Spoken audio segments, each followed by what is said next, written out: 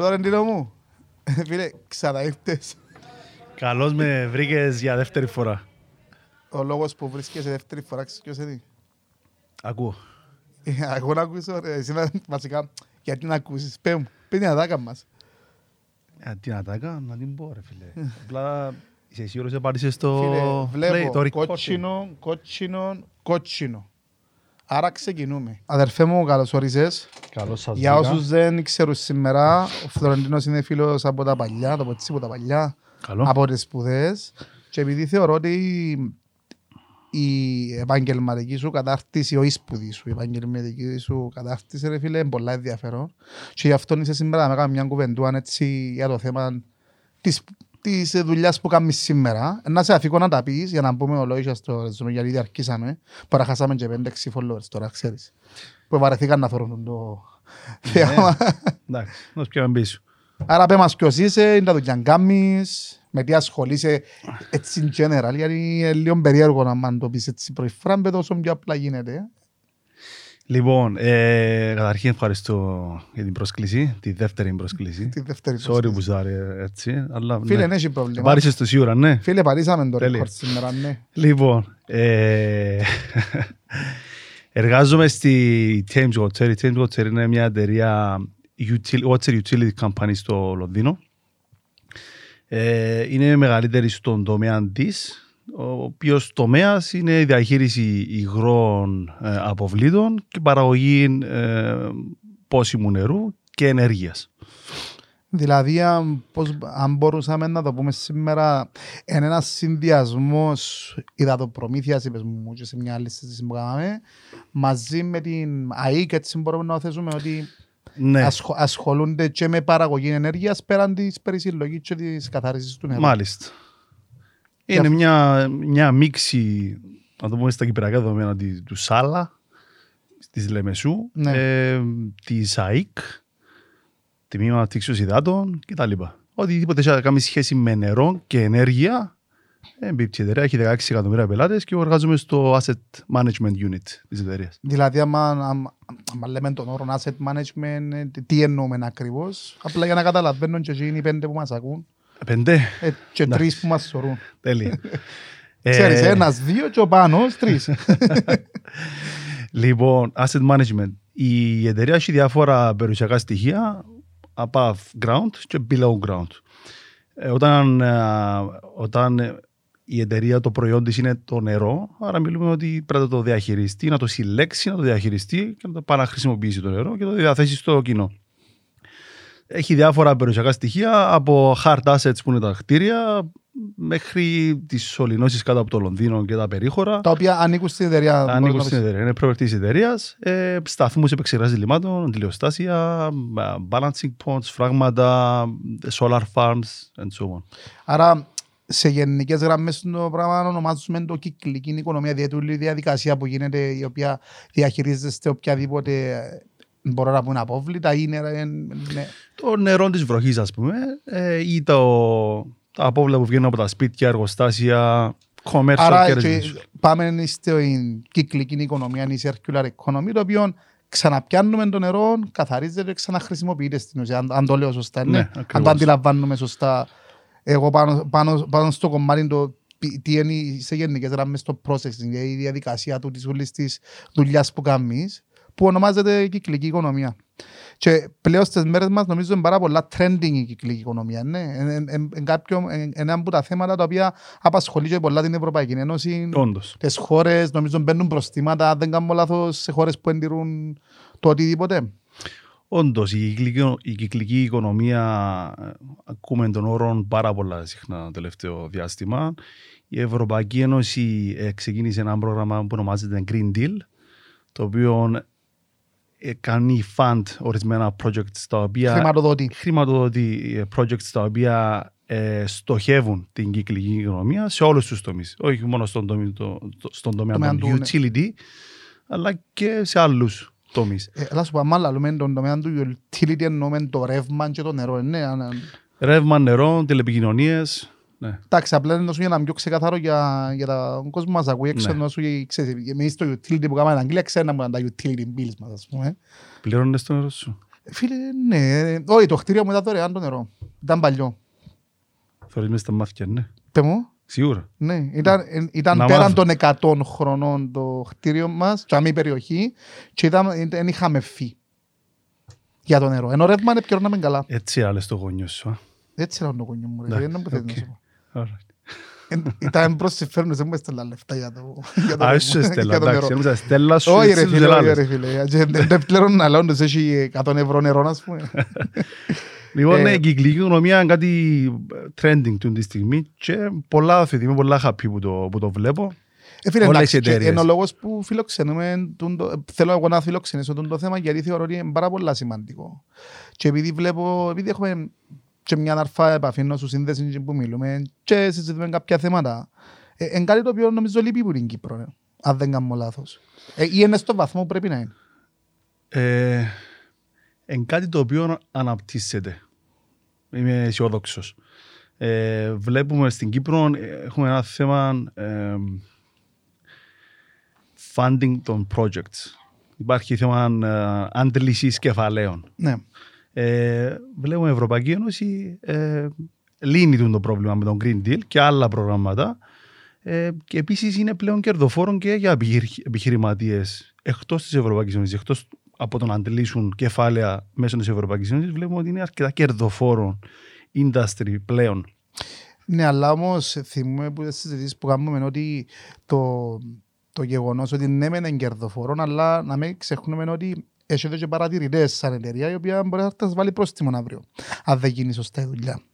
Ναι, στην Αγγλία... Ναι, μιλήσουμε για την Αγγλία που είναι το κομμάτι που ασχολείσαι σήμερα. Ναι, η εταιρεία ήταν κρατική, αποκρατικοποιήθηκε. Η κυβέρνηση αντί να αποκρατικοποιήσει για να αποστασιοποιηθεί των ευθυνών της, ίδρυσε umbrella company, η οποία εποπτεύει και επιβλέπει το πώς κινούμαστε. Για να κάνετε σωστά η δουλειά σας, αν το Ναι. νερό είναι καθαρό. Υπάρχουν πάρα πολλά, είναι heavily regulated industry, είναι πάρα πολύ compliance στο συγκεκριμένο industry και ναι, πέφτουν προστήματα, όποτε αποκλίνουμε τις γραμμές, έχουν προστήματα, ναι. Πες μας έτσι να θυμάσαι κανένα έτσι πρόστιμο που χάλασε κανένας αγωγός ή είχε οτιδήποτε έτσι, απλά για να δούμε λίγο τα νούμερα για να αντιληφθούμε λίγο πόσο σοβαρά το παίρνει και η κυβέρνηση της κάθε χώρας όταν ασχολείται ας πούμε, με το water management ή το waste management. Πόσο σημαντικό είναι για μια χώρα να γίνεται ας πούμε, η διανομή του νερού, αν μπορώ να το πω έτσι, Ναι. σωστά ή με τον σωστό τρόπο. Βασικά η εταιρεία, όπως είπα, ήταν κρατική, κερδοφόρα κρατική εταιρεία και ήρθε η κυβέρνηση και τη δώσει στα χέρια ιδιωτών. Το ελάχιστο είναι να την πιάσει στην εταιρεία και να λειτουργεί όπως λειτουργούσε. Είναι το ελάχιστο. Ο στόχος μας ήταν να την πάρουμε και να την βελτιστοποιήσουμε την εταιρεία, να έχουμε καλύτερο προϊόν προς τους πολίτες και να είναι πιο κερδοφόρα. Ναι, να παρέχεις καλύτερο προϊόν, καλύτερες υπηρεσίες. Καλύτερο service. Και στο τέλος της ημέρας, και που αντί να πάρεις έναν πρόστιμο, ας πούμε, γιατί έγινε κάτι, να μπορείς να έχεις παραπάνω έσοδα για την εταιρεία. Σωστά. Και πας στις συζητήσεις που κάναμε, θέλω να πω, είναι το κομμάτι που έκαμε πολλά τσίσες και έτσι ξεχώρισες μες στην εταιρεία που είσαι. Θυμούμε πολλά καλά ότι κατάφερες και μάζεψες όλα τα δεδομένα της εταιρείας της συγκεκριμένης που είσαι, απλά να σε αφηγώ να το πεις, να εξηγήσουμε τι έκαμες, το οποίο ήταν, νομίζω, ήταν λίγο καινοτόμο για τα δεδομένα τους σαν εταιρεία και αν δεν κάνω λάθος είπες μου ότι είσαι και βραβευτεί για το κομμάτι. Πες μου έτσι λίγο τι έκαμες ακριβώς για να καταλάβουν και έξω εννοώ είναι που καταφέρνουν οι Κυπρέοι, γιατί θέλω να πω σε το κομμάτι, ας πούμε, γιατί έχουμε πάρα πολλά καλά παιδιά, τα οποία αντίστοιχα τα έχουμε στην Κύπρο, έχουμε ένα στο εξωτερικό και διαπρέπουν και το πράγμα με προσωπικά στεναχωρεί με, ας πούμε. Ναι. Που ας πούμε εσύ, ο Φλωρεντίνος που σε ξέρω, είσαι στην Αγγλία και κάνεις διαπρέπεις, ας πούμε, σε κάποιους τομείς, ενώ στην Κύπρο μπορεί να είμαστε 30 χρόνια πίσω. Ναι. Λοιπόν, γενικά είμαι έλατρης της τεχνολογίας. Το ακαδημαϊκό μου background είναι στο engineering. Είμαι κάπου στη μέση του engineering και της τεχνολογίας. Όταν τα παντρέψεις τα δύο, πλέον γίνονται θαύματα. Η εταιρεία, έχοντας 16 εκατομμύρια πελάτες, Λίγους. Ναι. 16 εκατομμύρια, ας πούμε. Όταν λέω πελάτες εννοώ και πολίτες και εταιρείες. Και οργανισμούς μεγάλους κτλ. Άρα υπάρχουν δεδομένα ανεκμετάλλευτα. Πλέον ζούμε στο information age, τα οποία είναι valuable assets, οι πληροφορίες, κερδοφόρες. Και από μεριάς ότι έχεις δεδομένα για κάποιους άλλους και από μεριάς ότι μπορεί να χρησιμοποιήσεις τα δεδομένα ώστε να γίνεις εσύ καλύτερος και έχεις καλύτερο service κτλ. Ένα initiative ήταν να δούμε τι δεδομένα έχουμε, πού βρίσκονται τα δεδομένα, πώς μπορούμε να χρησιμοποιήσουμε. Υπήρχαν διάφορα δεδομένα σε διάφορα departments μέσα στην εταιρεία και η ιδέα ήταν να τα φέρουμε σε ένα server, σε ένα pool of information, το οποίο θα είναι available για όλα τα departments. Να κεντροποιήσουμε τις διάσπαρτες πληροφορίες οι οποίες υπήρχαν, γιατί καλώς ή κακώς υπήρχαν κάποια data. Υπήρχαν διαθέσιμες πληροφορίες για κάποια assets, να πούμε, ή για κάποια σπασίματα ή οτιδήποτε, τα οποία εσύ έπιασες, κεντροποίησες τα, έβαλες τα, ας πούμε, σε ένα σημείο και πλέον ήταν available για όλη την εταιρεία, αν ήθελε να δει οτιδήποτε. Για συγκεκριμένα άτομα με διαφορετικό clearance πληροφοριών, τα οποία μπορούσαμε να δούμε το asset performance, πώς συμπεριφέρεται έναν asset, ούτως ώστε ο σκοπός ήταν να προβλέψουμε τι θα γίνει στο μέλλον. Δηλαδή, όταν δούμε κάποιες συμπεριφορές που γίνουν τα τελευταία 20 χρόνια. Άρα υπήρχαν δεδομένα πριν 20 χρόνια, με 30 χρόνια. Ναι, υπήρχε. Όταν δούμε μια επαναλαμβανόμενη εντάση κάποιων assets κάθε χρόνο, συγκεκριμένη στιγμή, συγκεκριμένη ώρα, άρα με λίγα λόγια άνετα μπορούμε να πούμε ότι πιθανό να γίνει και στο μέλλον και στο επόμενο χρόνο. Άρα το πράγμα είμαστε λίγο πιο proactive, δηλαδή να το αποτρέψουμε παρά να γίνει και να το σάσουμε. Ή να περιμένεις να γίνει και να πάει να το διορθώσεις. Άρα στην ουσία σκεφτέσουν τον Τζον και εκπομπή forward thinking, δηλαδή σκεφτέσουν πιο μπροστά, δηλαδή εκεντροποιήθηκε το σύστημα των δεδομένων και έτσι εσύ είχες τη δυνατότητα πλέον να δεις αν έναν asset σπάτσε, ας πούμε, κάθε Μάρτιν, ας πούμε, αν μπορούμε να το θέσουμε κάτω από τον όρο. Συνεργαστήκαμε με μια μεγάλη εταιρεία τεχνολογίας στο Λονδίνο και χτίσαμε ένα software το οποίο λειτουργεί με machine learning και artificial intelligence, το οποίο το τρέφαμε με τα δεδομένα που έχουμε και πλέον οι asset managers και οι executives της εταιρείας μπορούν να δουν ανά πάσα στιγμή τι συμβαίνει και με μεγάλη ακρίβεια μπορώ να πω τι θα γίνει. Ή μπορεί και το ανάποδο. Ενώ ας πούμε να πάει πίσω να δεις κατά πόσον φταίει κάτι άλλο και γίνεται. Να χρησιμοποιήσεις, ας πούμε, έναν όρο, νομίζω πώς το λέτε εσείς, reverse engineering. Reverse engineering. Να δείτε εσείς, ας πούμε, οι μηχανολόγοι, ας πούμε, έναν αντικείμενο να σπάζεται συνέχεια, γιατί σπάζεται, να πάει πίσω και να δεις τι άλλο μπορεί να φταίει, από ό,τι θυμούμε καλά, ναι. Ναι. Όταν υπάρχει ένα πρόβλημα, γίνεται ένα root cause analysis και reverse engineering του προβλήματος. Πάμε πίσω δηλαδή, να δούμε τι φταίει, ώστε να μην ξαναπαναλήφθει. Είδες, έμαθα το μάθημα μου η δεύτερη φορά. Γυρίζουμε δύο φορές, ναι, έτσι. Εντάξει ρε φίλε, είμαι πιο μελετημένος σήμερα. Θωρίζουμε ότι μπορώ να δω και παραδείγματα, όχι γιατί τα είπαμε την προηγούμενη φορά, γιατί βάλες με και κάτι σου εθκεύασα. Ασχολήθηκα τον τη φορά. Ναι.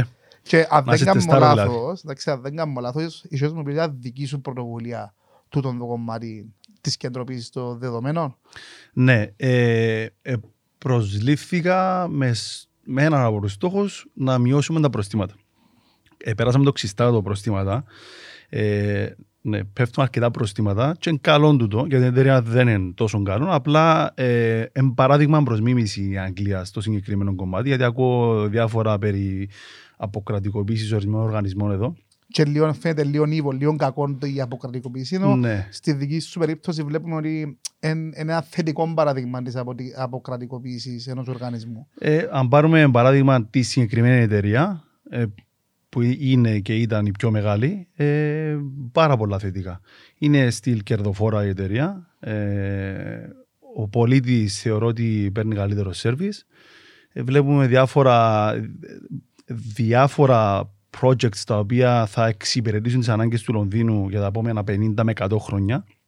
Έτσι, άνετα μπορώ να σου πω ότι είμαι υπέρ.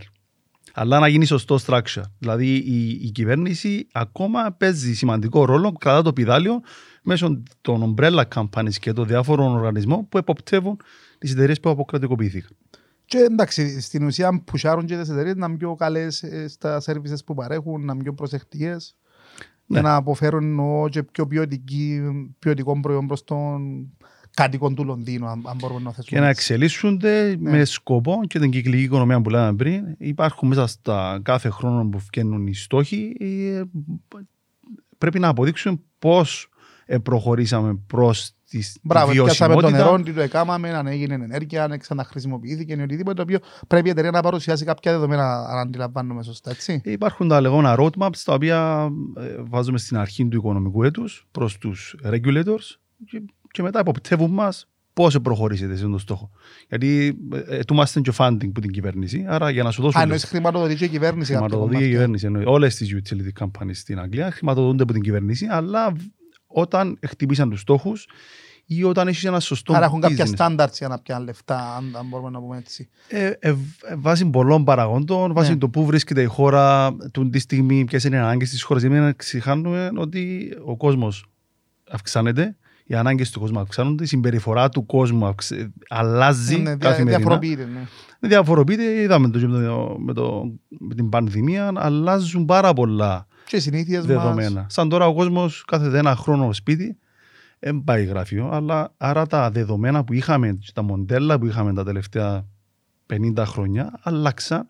Είναι τόσο valid πλέον. Ο κόσμος μένει σπίτι, όταν είμαστε σπίτι χρησιμοποιούμε περισσότερο νερό, όταν πάρουμε το παράδειγμα του νερού, περισσότερο ηλεκτρισμό κτλ. Άρα, αν έχεις 16 εκατομμύρια πελάτες που σπίτι κλειδωμένοι κάθε μέρα, τα μοντέλα σου ξεκινούν να αλλάζουν. Ναι, όπως αλλάξουν και η ζωή μας, αλλάξουν και τα δεδομένα που βλέπετε και εσείς πλέον στην εταιρεία. Αλλά τι πες, μετά δική σου πρωτοβουλία το κομμάτι, ήταν καθαρά δικό σου ή ήταν με ομάδα που έγινε? Ήμουν μέσα στην ομάδα. Το να γίνουν incorporate τα data σε ένα centralized σημείο και να αναπτύξουμε ένα software που να μας βοηθήσει να παίρνουμε αποφάσεις, θεωρώ ήταν ένα push δικό μου, το οποίο προχώρησα. Και φαντάζομαι ότι διάπρεψες για το, ενώ ότι βραβεύτηκες, ξεχώρισες, φάνηκε και το value σου στην εταιρεία. Μέσα από την πρωτοβουλία τη δική μου και των συναδέλφων μου καταφέραμε να μειώσουμε τα προστήματα μέσα σε ένα διάστημα 8 μηνών κατά 49%, που σε τόσο δυνάμεις αρκετά εκατομμύρια στελίνες. Φίλε, άμα μου δαλείς 49% είναι σχεδόν το μισό. Ναι. Αν το σκεφτείς έτσι με απλό όρο, είναι σχεδόν το μισό. Είναι πολλά σημαντικό σε 8 μήνες. Απλά επειδή είχες ιδέα, είχες μια ιδέα ή είδες κάποια δεδομένα και είπες μπορώ να τα αξιοποιήσουμε ρε φίλε. Μείωσες κατά 50%. Είναι πολλά σημαντικό για μια εταιρεία να μειώσει τα έξοδα της ή τα κόστη της να τα μειώσει κατά 50%. Θα εμείς παλεύουμε για ένα 10-20% και πρέπει να κόψουμε μπορεί που λαλεί και κουβέντα να φτιάξεις υπάλληλο για να μειώσεις ένα 20%. Ενώ εσύ με τη χρήση της τεχνολογίας και γνώσης σου κατάφερες να κατεβάσουμε τα προστήματα κατά 49% που θεωρώ ότι πρέπει να είναι κάτι wow για την εταιρεία. Και ο χρόνος, ενώ και το διάστημα που διαμεσολάβησε. Η αλήθεια είναι γλύωρα με τη βοήθεια της τεχνολογίας. Ναι, η ομάδα μου και εγώ παραξενευτήκαμε και εμείς γιατί δεν έγιναν τα ορισμένα πράγματα. Εκείνον ήταν ένα θεμέλιο που εκείνον επαντήσαμε, πήγαμε πιο πάνω.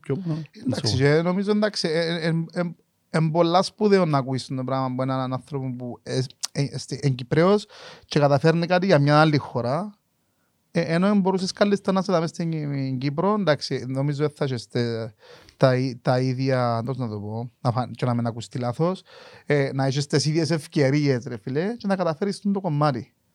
Που στην Κύπρο το πιο γνωστό είναι ότι τσακώνονται μεταξύ τους. Αντί να προσπαθήσουν να δουλέψουν μεταξύ τους οι οργανισμοί, τσακώνονται να φάει ο ένας τον άλλον. Ακούμε και διαφθορές, ακούμε χίλια πράγματα. Αλλά εντάξει, είναι του παρόντος. Απλά επειδή εγώ είμαι και φίλος σου, νιώθω λίγο παραπάνω proud που τους άλλους, γιατί ξέρω σε ρε φίλε. Και φεράσαι και δύο φορές σήμερα. Έτσι. Νιώθεις άσχημα με λάλο. Φίλε, δεν νιώθω άσχημα, απλά εντάξει, ξέρω ότι δεν μπορείς να μου πεις και γι' αυτό δεν ξαναήρθες. Γι' αυτό το γράφω. Καταλεύκεσαι εδώ με λάλο. Είναι την καλοσύνη σου ρε φίλε. Έλα σου πω, εκτός που που το κομμάτι της Thames Water και γενικά με το κομμάτι που ασχολείσαι που είναι και η σπουδή σου και ασχολείσαι και με την κυκλική οικονομία. Ξέρω ότι κάνεις και άλλα πράγματα, αλλά να σε αφήγω να το πεις και επειδή είμαστε πάνω στο κομμάτι του sustainability τώρα, ας πούμε, θέλω να το πεις για τη startup που και τι ακριβώς ασχολείται και σε έναν προσφάτων άνθρωπο που είσαι σε παραθέσει νομίζω στο Φιλελεύθερο. Ναι. Θέλω έτσι να πούμε λίγα πράγματα, γιατί και τούτο είναι πολύ σημαντικό, γιατί παιδιά από αλήθεια ο Φθονέντος για μένα είναι great guy. Είσαι ας πούμε πολλά cool, ας πούμε, και τα πράγματα που κάνεις, δεν έχω άλλο φίλο που έκαμε ως τώρα, ας πούμε, ενώ σε τόσο σύντομο χρονικό διάστημα, ενώ ας πούμε τόσο σημαντικά πράγματα. Για μένα είναι σημαντικά, για κάποιον μπορεί να μην είναι σημαντικά, ρε φίλε, αλλά θεωρώ ότι αν αύριο ήρθες στην Κύπρο και να τα εφαρμόσεις, να έχεις την ευκαιρία να σου δοθεί ευκαιρία να τα εφαρμόσεις στα κυπριακά δεδομένα, ρε φίλε, είναι ένα πάρα πολύ σημαντικό. Και τόσο για την Κύπρο, τόσο και για την καλύτερη ζωή του Κύπρου πολίτη. So πάμε να δούμε λίγο τη startup την οποία ασχολήθηκες λοιπόν, και το είναι πολύ ενδιαφέρον. Η startup ονομάζεται Earth Rewards, είναι environmental technology company, η οποία είναι ένα reward program που στοχεύει τον υπολογισμό των carbon emissions, των αποτυπωμάτων άνθρακα διαφόρων products or services. Ξέρεις και κάτι άλλο σήμερα? Δεν τα μέρα σήμερα, ξέρεις? Σήμερα είναι Πέμπτη. Εκτός του είναι Πέμπτη. Earth Day. Είναι το Earth Day, φίλε μου. Μάλιστα. Άρα είδες, γι' αυτό δεν πρέπει να έρθεις δεύτερη. Ωραίο pitch. Πολλά ωραίο pitch. Είδες, είμαστε στο Earth Day. Εντάξει, το επεισόδιο να βγει πιο μετά, άρα θυμάστε, σήμερα έχουμε 22 Τετάρτου που είναι το Earth Day και μιλούμε για το Earth Rewards. Μπράβο. Φίλε, είδες. Ωραίος τρόπος να το πουλήσεις που είναι πάρεις στο play, ναι. Το record, το play, το record την περασμένη. Μάλιστα, πολλά ωραίος τρόπος. Φίλε, είδες, προσπαθώ να το σώσω, με είχα και με εδώ για να το σώσω, ρε φίλε. Θεώρησε ότι έσωσες. Με κατά 49% κοντά. Ήταν πολλά καλά, μπράβο. Δώσ' μου credit. Λοιπόν, το Earth Rewards, όπως είπαμε, δίνει τη δυνατότητα στους users να μπορούν να υπολογίσουν τα προσωπικά τους αποτυπώματα και σε εταιρείες να υπολογίσουν τα αποτυπώματα άνθρακα των υπηρεσιών τους ή των προϊόντων τους. Άρα, ρε Φροντινό, όταν λαλούμε ένα αποτύπωμα άνθρακα, δώσουμε ένα παράδειγμα για μένα. Πώς μπορώ εγώ να καταλάβω ότι ή πώς να μετρήσω το αποτύπωμα του άνθρακα που αφήνω εγώ στο περιβάλλον?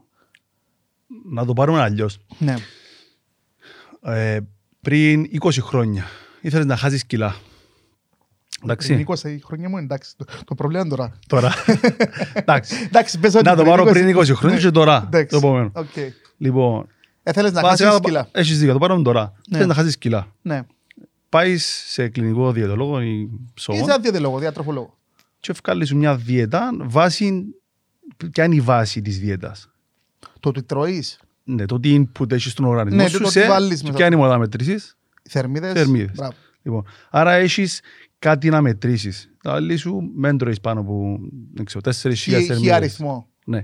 Και εσύ πάει σε έναν εστιατόριο ή στο σούπερ μάρκετ, πιάνεις έναν προϊόν και λέει, γυρίζεις το από πίσω και γράφει ότι 15 θερμίδες, 150 και κάνεις τον υπολογισμό σου. Πώς μπορείς να υπολογίσεις πώς ή πού βρίσκεσαι και πώς να κάνεις καλό για το περιβάλλον αφού δεν υπάρχουν τα δεδομένα? Δεν μπορείς να το υπολογίσεις. Είσαι στο περίπου. Είσαι στο περίπου. Όλοι μιλούμε για το περιβάλλον, να μην πετάσουμε το πλαστικό κτλ. Καλά πράγματα. Έστω και αν το πλαστικό για μένα δεν είναι το πρόβλημα. Το πλαστικό είναι που πετάσουμε το πλαστικό. Άρα εννοείς ότι το point είναι αν θα πετάξεις το πλαστικό, το point είναι πού είναι να το βάλεις. Είναι το πού είναι να αποθέσεις το πλαστικό το πρόβλημα. Άρα το ίδιο συμβαίνει και με εμάς, πού είναι να αποθέσουμε το αποτύπωμα μας. Πώς μπορείς να υπολογίσεις, πώς να έχεις τα metrics των πράξεων σου, ώστε να ξέρεις πού βρίσκεσαι και πού θέλεις να πάεις. Όταν δεν υπάρχει μια μονάδα μέτρησης, να μπορείς να το καταλάβεις, να το μετρήσεις, να ξέρεις φίλε ότι τούτη μου η πράξη, αν το καταλαβαίνω σωστά, διορθώς μου. Τούτη μου η ενέργεια, ρε φίλε, έχει έναν κόστος, θα τα πούμε. Άρα, αν δεν μπορώ να μετρήσω εγώ την ενέργειά μου, τότε θα ξέρω. Δεν έχεις αντίληψη. Δηλαδή, αν πιάσεις μια πτήση από Λάρνακα στον Πάλι, Δεν Τώρα πες μου ξέρεις. για πτήση, πριν λες μου για κιλά, τώρα λες μου για αεροπλάνο. Μιλούμε για data. Άρα, Εφαρμόζονται πάντα. Άρα το και να ταξιδέψω θεωρείται... Εγώ βάζω τα κιλά πριν, ούτως ώστε πριν 30 Φίλε, χρόνια. πες με πασί. Πας πασί. Ναι, αλλά να ξέρεις ότι Φίλε, ναι, επειδή με ρούφα πέρασα στην υγεία σου. COVID, να ξέρεις επειδή πέρασα COVID, έκατσε μου COVID, έχασα και κιλά. Φαίνεται, σου είχε πάει σου. Φάνηκε μπράβο. μου, άρεσε. Φάνηκε σου, μπράβο σου. Άρα εντάξει, και δικαιολογία πιάσει κάποιος COVID, θέλει να χάσει κιλά. ξέρεις.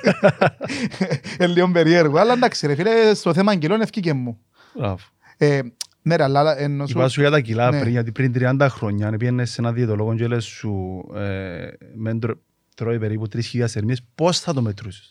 Δεν υπήρχαν τα δεδομένα στα προϊόντα. Ναι, δεν ήξερες να το μετρήσεις, απλά Μπράβο. έκαμε το στο περίπου, έκαμε το στο περίπου. Λες σου πρέπει να τρώεις περίπου 3.000 θερμίες, το οποίο ήταν ακατόρθωτο για σένα να ξέρεις με ακρίβεια ότι τώρα το γεύμα μου ήταν 150 θερμίδες. Άρα πού το πάω. Χρειάζονται τα δεδομένα. Το ίδιο πράγμα κάνουμε σε διάφορες πράξεις, δηλαδή ορισμένα activities και σε προϊόντα. Που να σου δώσουν τη δυνατότητα, εάν θέλεις, να ξέρεις που να το είσαι, μετρήσεις. πώς να το μειώσεις Μπράβο. και δούμε και life hacks τα ονομαζόμενα. Πώς να μειώσεις, π.χ. η διατροφή σου, αν είσαι vegan, αν είσαι vegetarian, flexitarian and so on.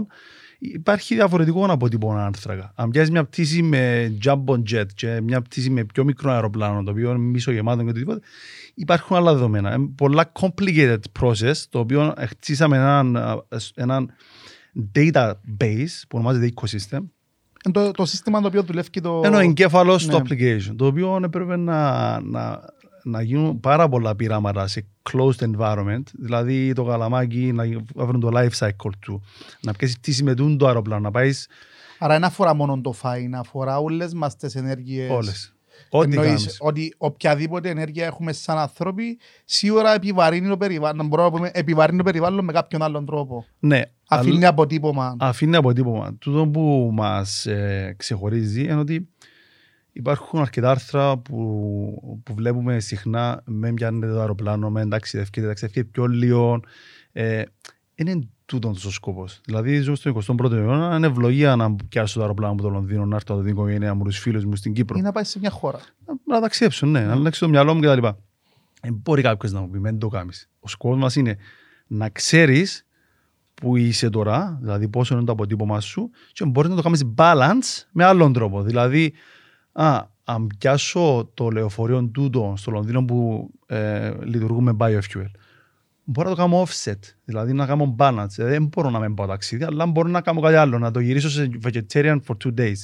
Ή να πάρω τους συνέρφους μου εγώ γραφείο, αντί να πάμε με 4 διαφορετικά αυτοκίνητα. Διορθώνεις με, εντάξει, αν έχω λάθος. Ναι. Άρα στην ουσία, τούτον το app, επειδή ένα app που αντιλαμβάνομαι έτσι, Ναι.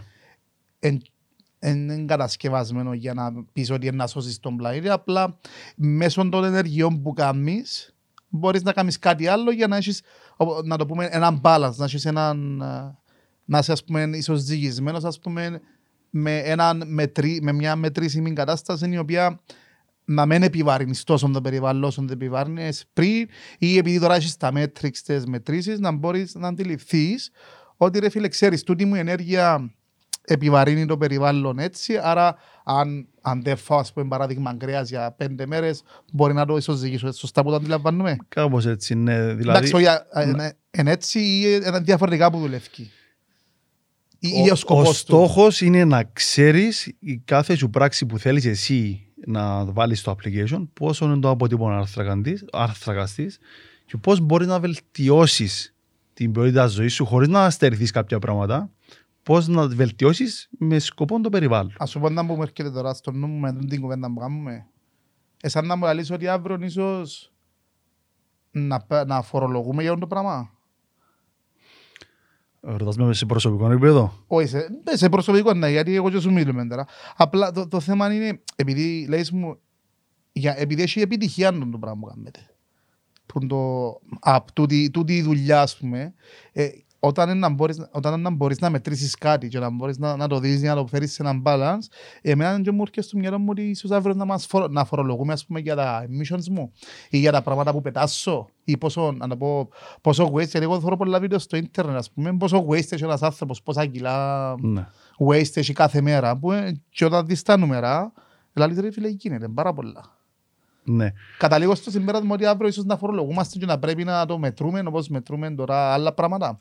Υπάρχουν χώρες που τούν τη στιγμή ανταμείβουν την ανακύκλωση και τις συμπεριφορές, θετικές συμπεριφορές προς την κυκλική οικονομία. Π.χ. οι σκανδιναβικές χώρες, όταν ανακυκλώνεις τα απορρίμματα του σπιτιού σου κτλ.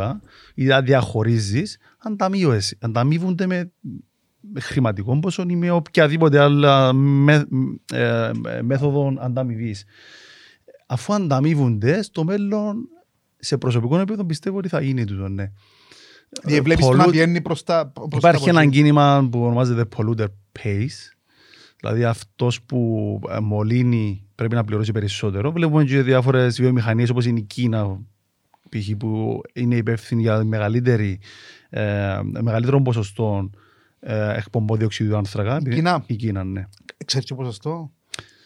Εντάξει, απλά τώρα... Είναι μεγαλύτερος polluter από όλες τις χώρες. Κοίτα, μπορώ να το καταλάβω, γιατί προχτές εθιαβάζα έναν άθρο και βλέπα την παγκόσμια παραγωγή χάλιβα γενικά του κόσμου, σε διάφορες χώρες. Φίλε, ας πούμε, μια χώρα είχε 8%, η άλλη 3%. Φίλε, πάει στην Κίνα και έχει το 56% του παγκόσμιας παραγωγής του χάλιβα. Άρα μπορεί να πεις, ρε φίλε, ότι το 50% που υπάρχει σε κατασκευαστικό τομέα σίδερων κάτι, φίλε, που είναι Κίνα. Και άλλος θα σου πει ότι είναι η Ιταλία, ψεύτης. Αν το σκεφτείς το μισό είναι που είναι Κίνα. Γιατί προϊόν γυρίσεις με την China. Φίλε, έχει ένα ρητό που μου αρέσει πάρα πολλά, που το χρησιμοποιώ πολλά χρόνια. Ο Θεός έκαμε τον κόσμο και τα υπόλοιπα είναι made in China. God created the world and the rest is made in China. Και έχει πάρα πολύ βάση.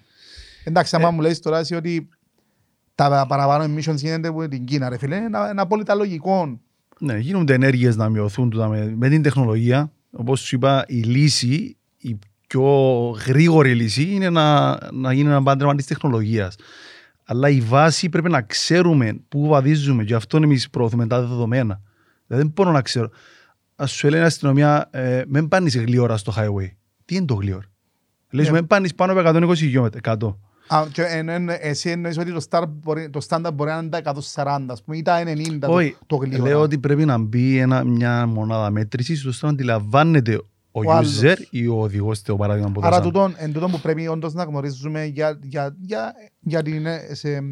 την Earth Rewards ή παρόμοια apps, ας πούμε, ότι στο μέλλον θα πρέπει να γνωρίζω τι είναι... Θα χρησιμοποιούσα τη λέξη πρέπει, δεν μου αρέσει. Δηλαδή, είναι σωστό να γνωρίζεις, αν θέλεις να προχωρήσεις θετικά ή να αλλάξεις ορισμένα lifestyle activities σου θετικά προς το περιβάλλον, πρέπει να είσαι μια μονάδα μέτρησης.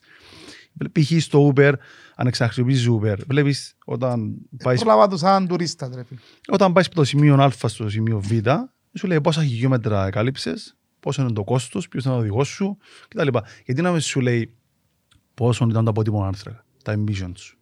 Εσείς μπορείτε να μετρήσετε? Μπορούμε. Υπάρχουν και συνεργασίες με similar applications όπως το Uber που μπορούν να το υπολογίσουμε. Ναι, ναι, αλλά αν με κατάλαβα καλά, ο σκοπός είναι για να μπορείς εσύ να δεις πώς μπορείς να γίνεις καλύτερος προς το περιβάλλον ή γενικά το lifestyle σου να είναι πιο βελτιωμένο και να αυξήσεις την ποιότητα της ζωής σου. Έτσι σωστά που το αντιλαμβάνουμε. Υπάρχει και το εκπαιδευτικό κομμάτι που λέεις, το application. Είναι εκπαιδευτικό κομμάτι. Πού βρίσκεσαι, πώς μπορείς να φτάσεις σε έναν καλύτερο σημείο. Υπάρχει και το κομμάτι το επιχειρηματικό, δηλαδή διάφορες εταιρείες θέλουν να τους υπολογίσουμε τα emissions τους. Εννοείς ότι περνάτε το πλέον πέρα από το application, πάει σε μια εταιρεία και μπορείς να το παρουσιάσεις, εσύ σαν εταιρεία, έχεις τα emissions. Ή και marketing purposes εταιρείες θέλουν να θα κάνουν ότι είναι πιο green, ας πούμε μια εταιρεία πιο πράσινη, ας πούμε, έτσι. Δεν κάνουμε verify το process line της εταιρείας, δεν είμαστε ένα οργανισμός που να σου πω ότι η εταιρεία sustainable or something like that. Ναι, δεν κάνεις κάτι approve. Όχι, δεν κάνουμε κάτι approve. Απλά μπορούμε να υπολογίσουμε το emission της, όπως είπα πριν για το Uber. Αν μπεις στο Skyscanner τώρα, τελευταία 2 χρόνια δεν κάνω λάθος, μπορείς να ξέρεις πόσο είναι το emissions της πτήσης σου. Η Ryanair έβαλε το, η British Airways, Emirates. Εννοείς ότι οι εταιρείες πλέον βάλουν ότι αν ταξιδέψω από την Κύπρο στην Αγγλία, Έχω τόσα emissions. Όχι, ακριβώς σε το σημείο που βρίσκονται, λέει ότι τούτη η πτήση είναι green. Είναι greener. Βλέπεις ότι είναι σε ένα πλαίσιο. Εσύ το μου συζητούμε, εσύ το λέω ένα βήμα πιο μπροστά. Ναι, λέει ότι είναι green, η πτήση είναι σε ένα πλαίσιο πράσινο. Αν πάρεις πάνω, να δεις περισσότερες πληροφορίες. Ναι. Και διάσου και το option, να το κάνεις offset, που να θέλουμε ακόμα μια εκπομπή να το μιλήσουμε για το offsetting. Δηλαδή η αρνητική επίπτωση με κάποιον τρόπο να γίνει ή να αγοράσεις το θετικό και έρχεται να το εξαγοράσεις, neutral, ναι. δηλαδή είσαι carbon neutral το ονομαζόμενο, της πτήσης σου, της ενέργειας σου, του προϊόντος σου κτλ. Κοίτα, τώρα κρούζεις μου λίγο τον εγκέφαλο, γιατί πραγματικά εντάξει, δεν ξέρω ότι εν τόσο deep επειδή ας πούμε εγώ όταν είδα Earth Rewards, ας πούμε, νομίζω ότι είναι κάτι όπως το loyalty, το app. Είναι έναν κομμάτι. Δεν έπαιζες έξω. Είναι έναν κομμάτι. Δεν έπαιζες έξω, αλλά τελικά είναι μόνο το κομμάτι. Πάει και μπιάν και από αυτό. Γενικά, ας πούμε, σαν app. Είναι πολλά ενδιαφέρον τώρα που κάνουμε στη συζήτηση. Και ίσως να κάνουμε και μια εκπομπή ενώ συγκεκριμένα παστούν το κομμάτι και για το offset που εμίλησες. Carbon offsetting. Πώς να κάνεις κάποιες ενέργειες για να έρχεσαι στο επίπεδο του neutral. Υπάρχουν αρκετές μεθόδοι. Εμείς χρησιμοποιούμε την τεχνολογία blockchain, η οποία φαντάζομαι να περάσουμε είδες εδώ και βγάλε και πάσα μόνος σου για το επόμενο.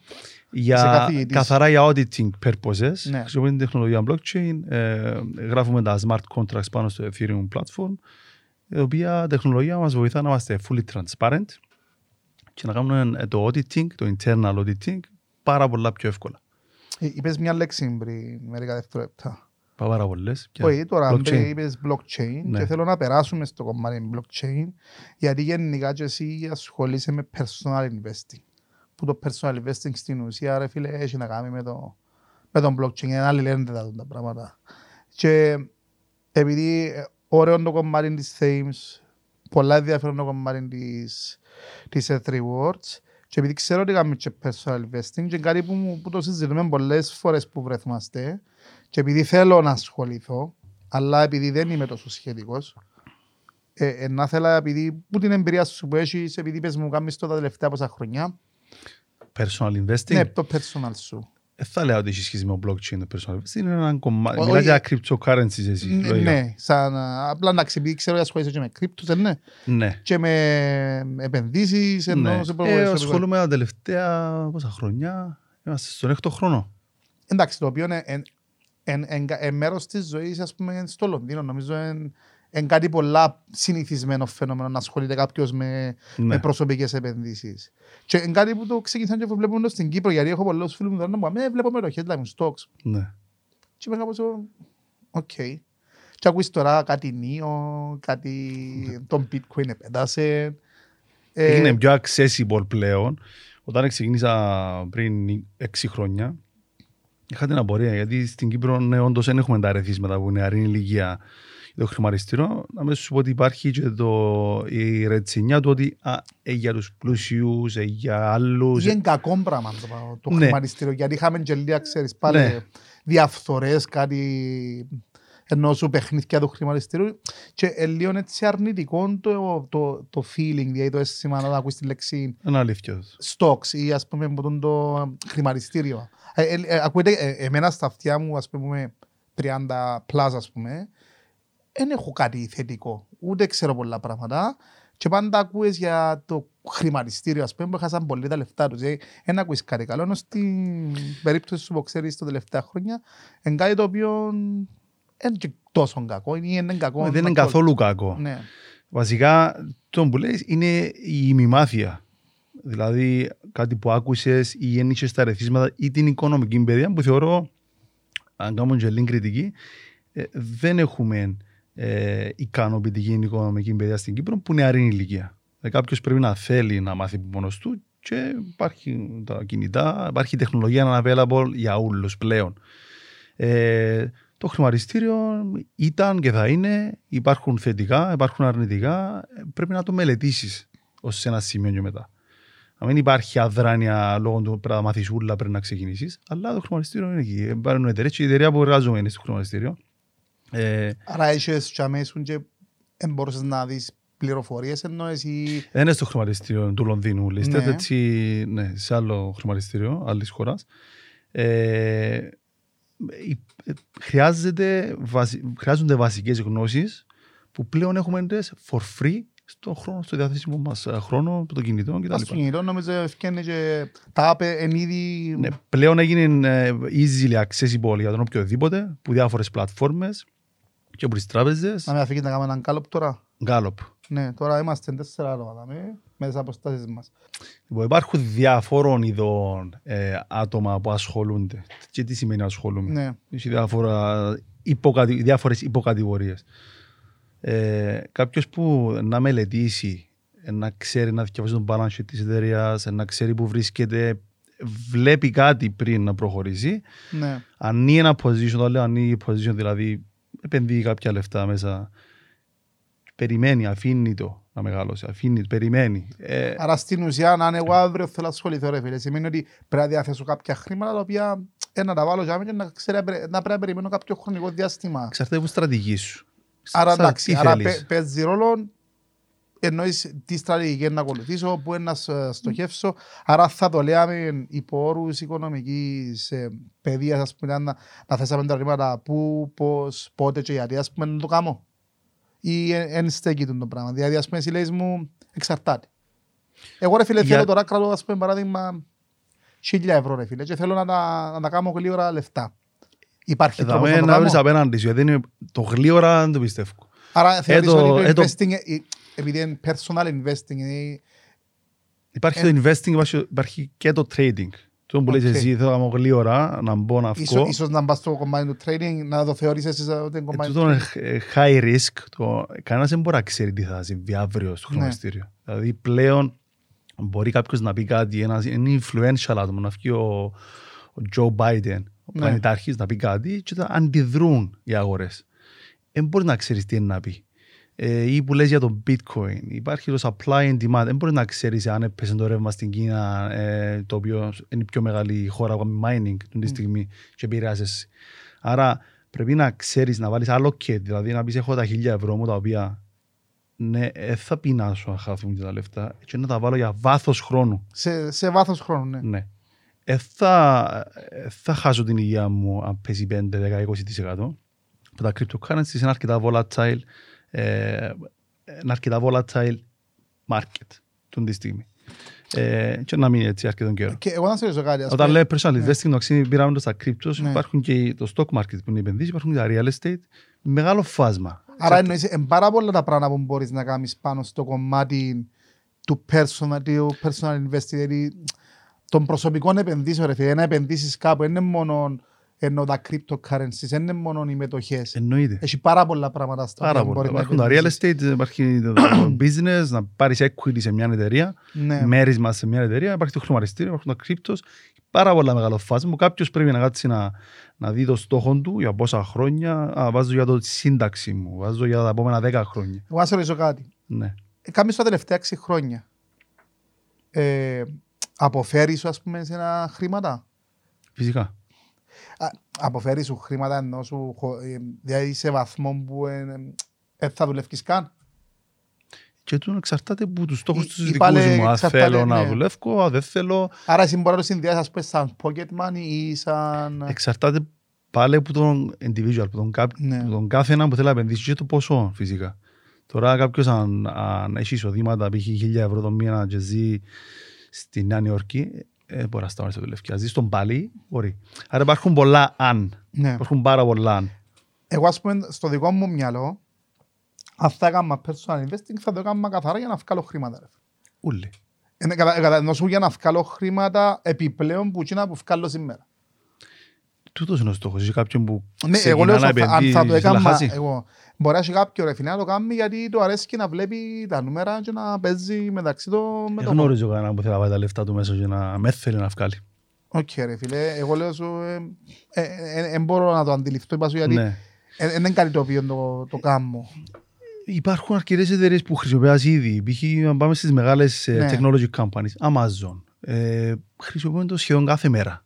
Σχεδόν κάθε μέρα. Και στην Αγγλία είναι πιο εδρεωμένο, δηλαδή μπορεί να παραγγείλεις τα groceries σου, τα μαρούλι.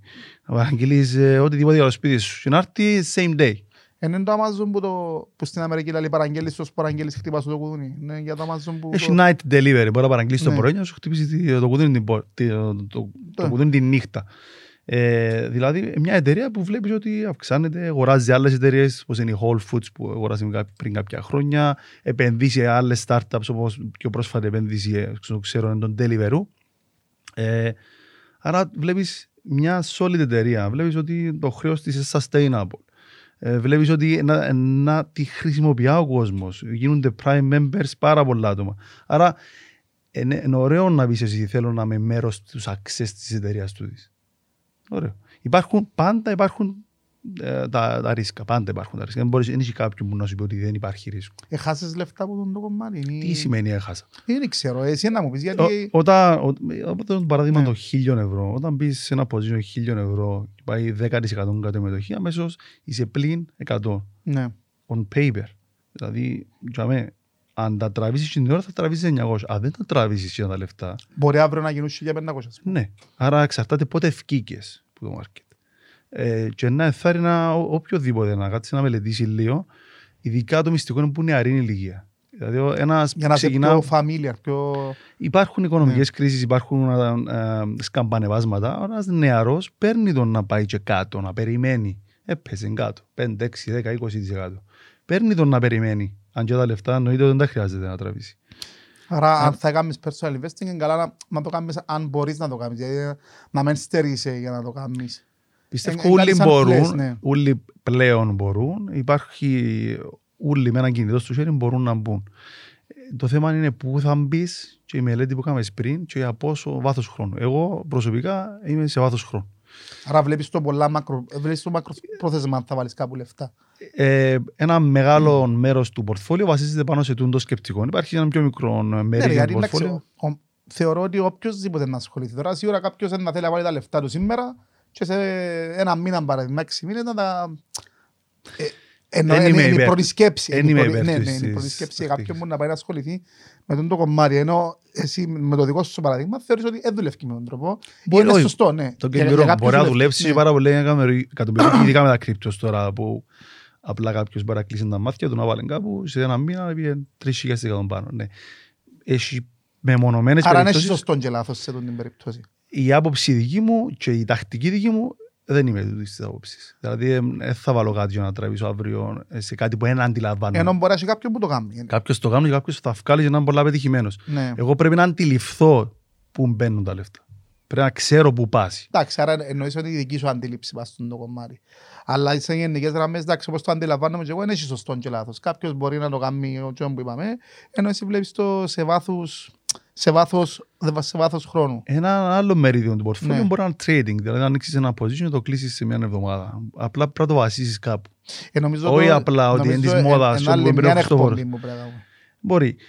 Έχει δίκιο ο Χριστόφορος που είναι της μόδας. Μπορεί να ακούσει κάποιος Αντωνίο. Εγώ ρώτα 100 άτομα τι εντονίο, να δούμε να παραξενευτείς, αν ξέρει κάποιος τι εντονίο. Ή απλά ακούσαν που κάπου τι εντονίο. Να παραξενευτείς. Ναι. Και τώρα στην Κύπρο βλέπω. Αν ξέρεις τι εντονίο. Και τώρα που είμαι Κύπρο λόγω της πανδημίας περισσότερον καιρό, είμαι σε πολλές συζητήσεις που πέφτει στην κουβέντα κάτι το οποίο δεν υπάρχει αντίληψη που πίσω. Απλά πέφτουν τα λεφτά. Πάμε στο κομμάτι που είπες πριν η μημάθεια, ρε φίλε, ότι ακούσαμε από κάπου και γενικά έχουμε το σαν λαός, ας πούμε, να δουλεύουμε με rumors ή ακούσαμε ή είπε μου ο τάδε. Η πληροφορία είναι available για τον οποιοδήποτε for free. Τώρα, το πώς την αξιοποιάς. Ναι, αρκετός κόσμος επενδύει τον χρόνο του να αντιληφθεί την εταιρεία που θέλει να προχωρήσει, τα cryptocurrencies, τώρα που μιλούμε για κρύπτος, θέλει να επενδύσει. Έτσι μαθαίνει την τεχνολογία που πίσω. Δεν ακολουθά fundamental, δηλαδή τι αιωρείται στην ατμόσφαιρα με τα νέα. Τι επέχτηκε στον BBC, τι είναι το Dogecoin που είπε ο Χριστόφορος πριν. Δεν έχω ιδέα αν είναι το Dogecoin, εγώ πραγματικά πρώτη φορά να ακούω. Εντάξει, να μου τα πει υπόψε. Είπες και μια κουβέντα, τώρα είσαι Κύπρο, λόγω της πανδέμιας βρίσκεσαι Κύπρο, ας πούμε. Και φαντάζομαι λείπεις τα τελευταία πόσα, 10 χρόνια από την Κύπρο. Η μόνιμα για δουλειά από το 2014. Ναι, εντάξει, και βάλουμε και τις σπουδές, είναι πάνω από 10 χρόνια. Ναι.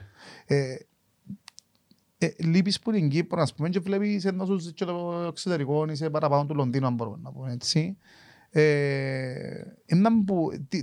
Τι διαφορές βλέπεις, ας πούμε, στην Κύπρο, ενοχλείς σε κάτι, ας πούμε, με τις διαφορές που βλέπεις που τη χώρα που μεγάλος, εντάξει, έχεις μια επαφή, αλλά άλλο να είσαι σε μια χώρα και να ζεις και άλλο να πιένω έρχεσαι, είναι λίγο διαφορετικό.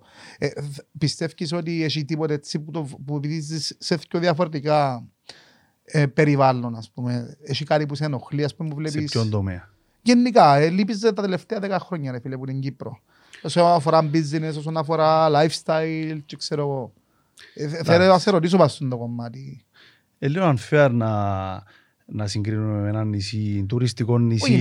Όχι να το συγκρίνεις, απλά κάτι που μπορούσε να γίνεται σήμερα στην Κύπρο και γίνεται, στο ξέρω εγώ. Ναι. Υπάρχει. Γενικά, από κάτι που ακούσαμε όλοι, νομίζω, γίνονται λίγο πιο σωστά οι ενέργειες επιχειρηματικά μιλώντας. Γίνονται λίγο πιο structured, γίνεται έρευνα. Και κολλούμε το και με το επενδυτικό πριν. Γίνεται μια έρευνα πριν να γίνει μια κίνηση. Υπάρχει μελέτη. Είναι στο περίπου, ας πούμε. Δεν έχει τίποτα στο περίπου. Δεν πέφτει τίποτε γάμι. Σίγουρα πριν να ξεκινήσει μια εταιρεία υπάρχουν τα ρίσκα, αλλά μελετάς τα πριν. Εν τούτο που βλέπεις στο εξωτερικό και βλέπεις και στην Κύπρο και θεωρείς ότι είναι λίγο πάλι στο περίπου, ναι. Φίλε. Δεν υπάρχει μια γραμμή. Υπάρχουν αρκετά πράγματα στο περίπου. Και απλά κάνουμε τα γιατί πρέπει να τα κάνουμε. Γιατί μας τα επιβάλλει η Ευρωπαϊκή Ένωση, ας πούμε. Πήρες το πολύ. Ναι, πήρα το, ας πούμε, προς το κομμάτι.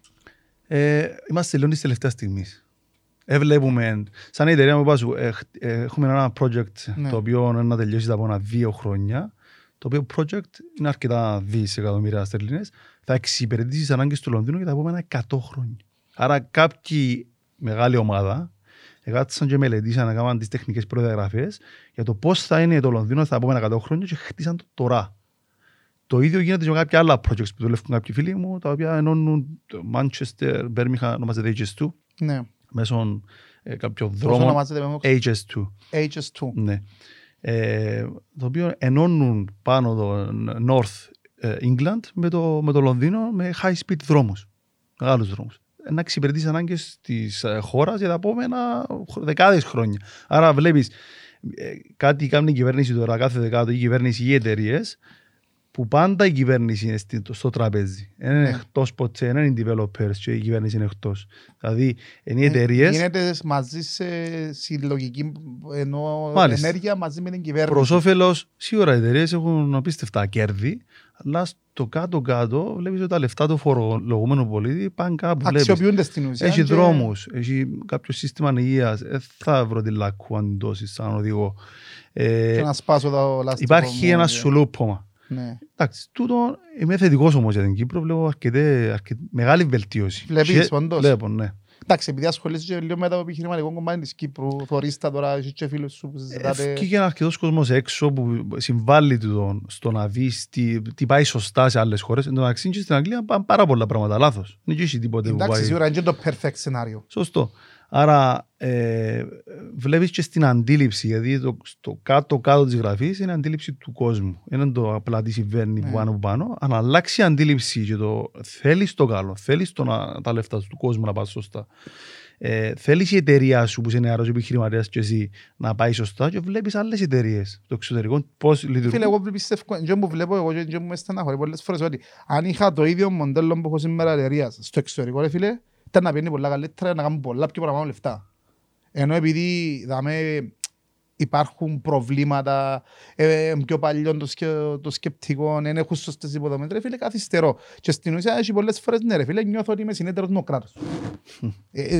Πραγματικά πιστεύω. Για τους φόρους τώρα. Φίλε, μιλώ για τους φόρους, μιλώ σε ενέργειες, ρε φίλε, ας πούμε, αν πιάμε το παράδειγμα του φίλου μας που ξεκίνησε με το λάδι, που ξέρω πολλά καλά, ας πούμε, που σένα, που σήμερα, ρε φίλε, κάνει έναν τεράστιο distribution, αλλά έκαμε το στο εξωτερικό. Αν το έκαμε στην Κύπρο, να... Ναι, και σε εκείνη την περίπτωση βρεθήκαν πάρα πολλές διαφορές, γιατί η εταιρεία ξεκίνησε στην Αγγλία, ήρθε στην Κύπρο με το mindset και το know-how της Αγγλίας. Ήταν όλα ανάποδα. Ναι, λίγο διαφορετικό, καταλάβεις να μου εννοώ. Έτσι το κομμάτι του οικονομικού, το πώς να αντλήσεις κεφάλαια που είπαμε πριν, είναι όλα διαφορετικά. Αλλά είμαι θετικός, γιατί βλέπω ότι και οι εταιρείες πλέον, οι ξένες, κάνουν penetrate στο κυπριακό market. Π.χ. είδαμε τη Revolut, που μια τράπεζα που φαντάζομαι πάρα πολύ τη χρησιμοποιούν. Πλέον Έχει πάρα πολλές χιλιάδες ναι. Κύπριους που τη χρησιμοποιούν και είναι internet bank. Δηλαδή σε λίγα χρόνια, αν μένουν και τώρα, είναι πιο μεγάλη τράπεζα στην Κύπρο. Άρα βλέπεις Όπως ότι... το βλέπεις το να εξέλιξε. Αν δεν κάνω λάθος, έχει 160.000 users αυτή τη στιγμή με κυπριακά accounts, με κυπριακό στην Κύπρο, jurisdiction. ναι. Ναι, που χρησιμοποιούν τη Revolut, άρα 160 που ήταν 1 εκατομμύριο περίπου που είμαστε, μεγάλη τράπεζα. Δεν λες μικρή. Ναι. Και πάει με αυξανόμενους ρυθμούς. Άρα, αν δεν κάνουν catch-up οι άλλες τράπεζες με το τι συμβαίνει. Θωρείς όμως τις άλλες τράπεζες να κάνουν κάτι. Ναι, βλέπω δες. Εντάξει, βλέπω λίγο σπασμωδικές κινήσεις, επειδή πάει πάρα Πανικού, πολύ. κυρίς, πανικού. Επειδή αργήσαν λίγο και βλέπουμε τη Revolut που είναι μια internet bank πετά. Δηλαδή μπαίνουν new features, είπαμε το χρηματιστήριο, μπορεί να κάνει κάποιος trading, stocks, cryptos and so on, να πιάσει ασφάλειες. Βλέπεις ότι τα μοντέλα και τα πακέτα της τράπεζας εμπήκαν μέσα στο κινητό σου. Που δάμε πολλά. Ναι. Εντάξει, νομίζω είπαμε πάρα πολλά πράγματα σήμερα και έτσι έκαμε ένα wrap-up. Αν θωρείς το φλωρεντίο να έρθει πίσω Κύπρο, πώς θα θωρείς τα πράγματα, να έρθεις πίσω. Πώς το θωρείς. Εγώ σε θέλω να έρχεσαι πίσω, αλλά θέλω να έρθεις πίσω. Σίγουρα. Σίγουρα θέλω. Για να μπορώ να σε φέρνω στα podcast. Έτσι. Άρχισε να μην γράφουμε ένα, να ξαναγράφουμε μετά, γιατί πατήσαμε το record την πρώτη φορά. Να σου πω αν έτσι.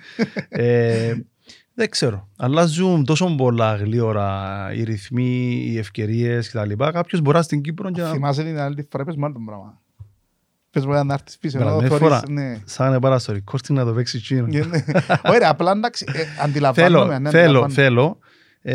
Αλλά αλλάζουν τόσο πολλά γλύωρα τα πράγματα. Μπορεί να είμαι στην Κύπρο και να δουλεύω από αγγλική εταιρεία, όπως είμαι τώρα. Μπορεί να έρθω να κάνω κάτι δικό μου, να κάνω κάτι το οποίο... Φίλε, αν θέλεις να κάνεις κάτι δικό σου, σίγουρα θέλω να είμαι part of it, να ξέρεις. Τιμή μου. Να είμαι μαζί σου και σίγουρα επειδή ξέρω ότι αν έρθεις πίσω ρε φίλε, να θέλεις να κάνεις πολλά πράγματα. Αλήθεια. Λοιπόν, που μένα εγώ είμαι full καλυμμένος, παιδιά αυτό είναι πολλά interesting, αν θέλετε να βάλω και το προφίλ του, είσαι σε σχέση ρε. Γυρίσαμε το σε Λιάγκας τώρα. Ναι, πάμε σε προσωπικό. Πρωινάδικο. Φίλε μου, εγώ θέλω να σε ευχαριστήσω, αν θέλεις έτσι να φύγεις και ένα ωραίο μήνυμα να θέλεις. Είχαμε και αρνητικά μήνυματα από τις εκπομπές μου. Αρνητικά μήνυματα. Ναι ρε φίλε, είχαμε ένα κομμάτι για τη δημοσιογραφία και είπε ότι θέλει να γίνει δημοσιογράφη να μην κινείται ρε φίλε. Negative feedback is a good feedback. Ναι, εντάξει ρε φίλε, εγώ θεωρώ ότι οποιοδήποτε feedback είναι feedback, δεν πάει να feedback. Feedback σε ποιον τομέα, τι να αν πω τώρα. Αν θέλεις, αν δεν θέλεις, είναι και πρόβλημα. Σε ποιον τομέα θέλεις να δώσω feedback. Κάποιος που θέλει να φύγει από την Κύπρο, for example, να κυνηγήσει τα όνειρά του. Αφήρε φίλε, ναι. Η συμβουλή μου είπε για τη δημοσιογραφία πριν, ναι, να ενθάρρυνα κάποιον που θέλει να φύγει από τη χώρα που γεννήθηκε, να ζήσει για κάποιο χρονικό διάστημα σε μια ανεπτυγμένη χώρα, π.χ. στην Αγγλία, Αμερική κτλ. Γιατί αλλάζεσαι και σαν άνθρωπο. Βλέπεις πολύ διαφορά με το σκεπτικό που έφυγες ενώ σήμερα, έτσι. Θεωρώ πως ναι. Βλέπεις οργανισμούς να δουλεύουν σωστά, υπάρχουν ευκαιρίες και ανταμείβονται οι ευκαιρίες. Δεν μιλώ μόνο για χρηματικά ποσά κτλ. Υπάρχει αναγνώριση. Εγώ και που βλέπω που σένα, επειδή ξέρω σε αρκετά χρόνια, ρε φίλε, θεωρώ ότι το mentality σου άλλαξε προς το πιο professional, δηλαδή είσαι πιο επαγγελματίας ενώ και στις σχέσεις σου και με τους φίλους σου είσαι πιο τυπικός, ενώ εμείς στην Κύπρο μπορούμε να είμαστε λίγο πιο χαλαροί, μπορεί να πούμε 7,5 και να γίνει 8. Ενώ εσύ είπες 7,5 μπορεί να έρθεις με 7. Κατάλαβες να μου εννοώ. Βλέπω τη διαφορά σε σχέση με εμάς που είμαστε παραπάνω χρόνια Κύπρο. Εντάξει, το επαγγελματισμό νομίζω μπορεί να προχέρει σαν νοοτροπία που το lifestyle που έχεις. Μπορεί, αλλά εκείνο που θέλω να το κλείσω είναι ότι πιστεύω σε εμάς τους Κύπριους και οι Κύπροι έχουμε καλά μυαλά. Έχουμε πάρα πολλά καλά υπόβαθρο, αρκεί να έχει κάποιος την ευκαιρία. Έχουμε φιλότιμο. Κάποιους, αν του δώσεις την ευκαιρία να δουλέψει πάρα πολλά για να χτυπήσει το στόχο του, και έχουμε πάρα πολλά παραδείγματα. Έτσι, κλείνω ένα θετικό μήνυμα. Πιστεύω σε εμάς, κάποιος που θέλει να κυνηγήσει τα όνειρα του, υπάρχουν ευκαιρίες. Πλέον με την πανδημία μπορείς να χτυπήσεις θέσεις στην Νέα Υόρκη, στο Λονδίνο, να ανοίξεις εταιρεία από δάμε, που σπίτι σου, το γραφείο σου, την ταράτσα σου. Υπάρχουν ευκαιρίες. Λοιπόν, εγώ θέλω να σε ευχαριστήσω. Ήταν τέλεια σήμερα που τα είπαμε και νομίζω να κάνουμε και άλλα κομμάτια μαζί. Θα το αφήκουμε δάμε και την επόμενη φορά να ξαναπούμε. Χαρήκα, ευχαριστώ πάρα πολύ. Με πιάσεις τηλέφωνο να πεις ότι δεν πάτησα το recording. Έγινε.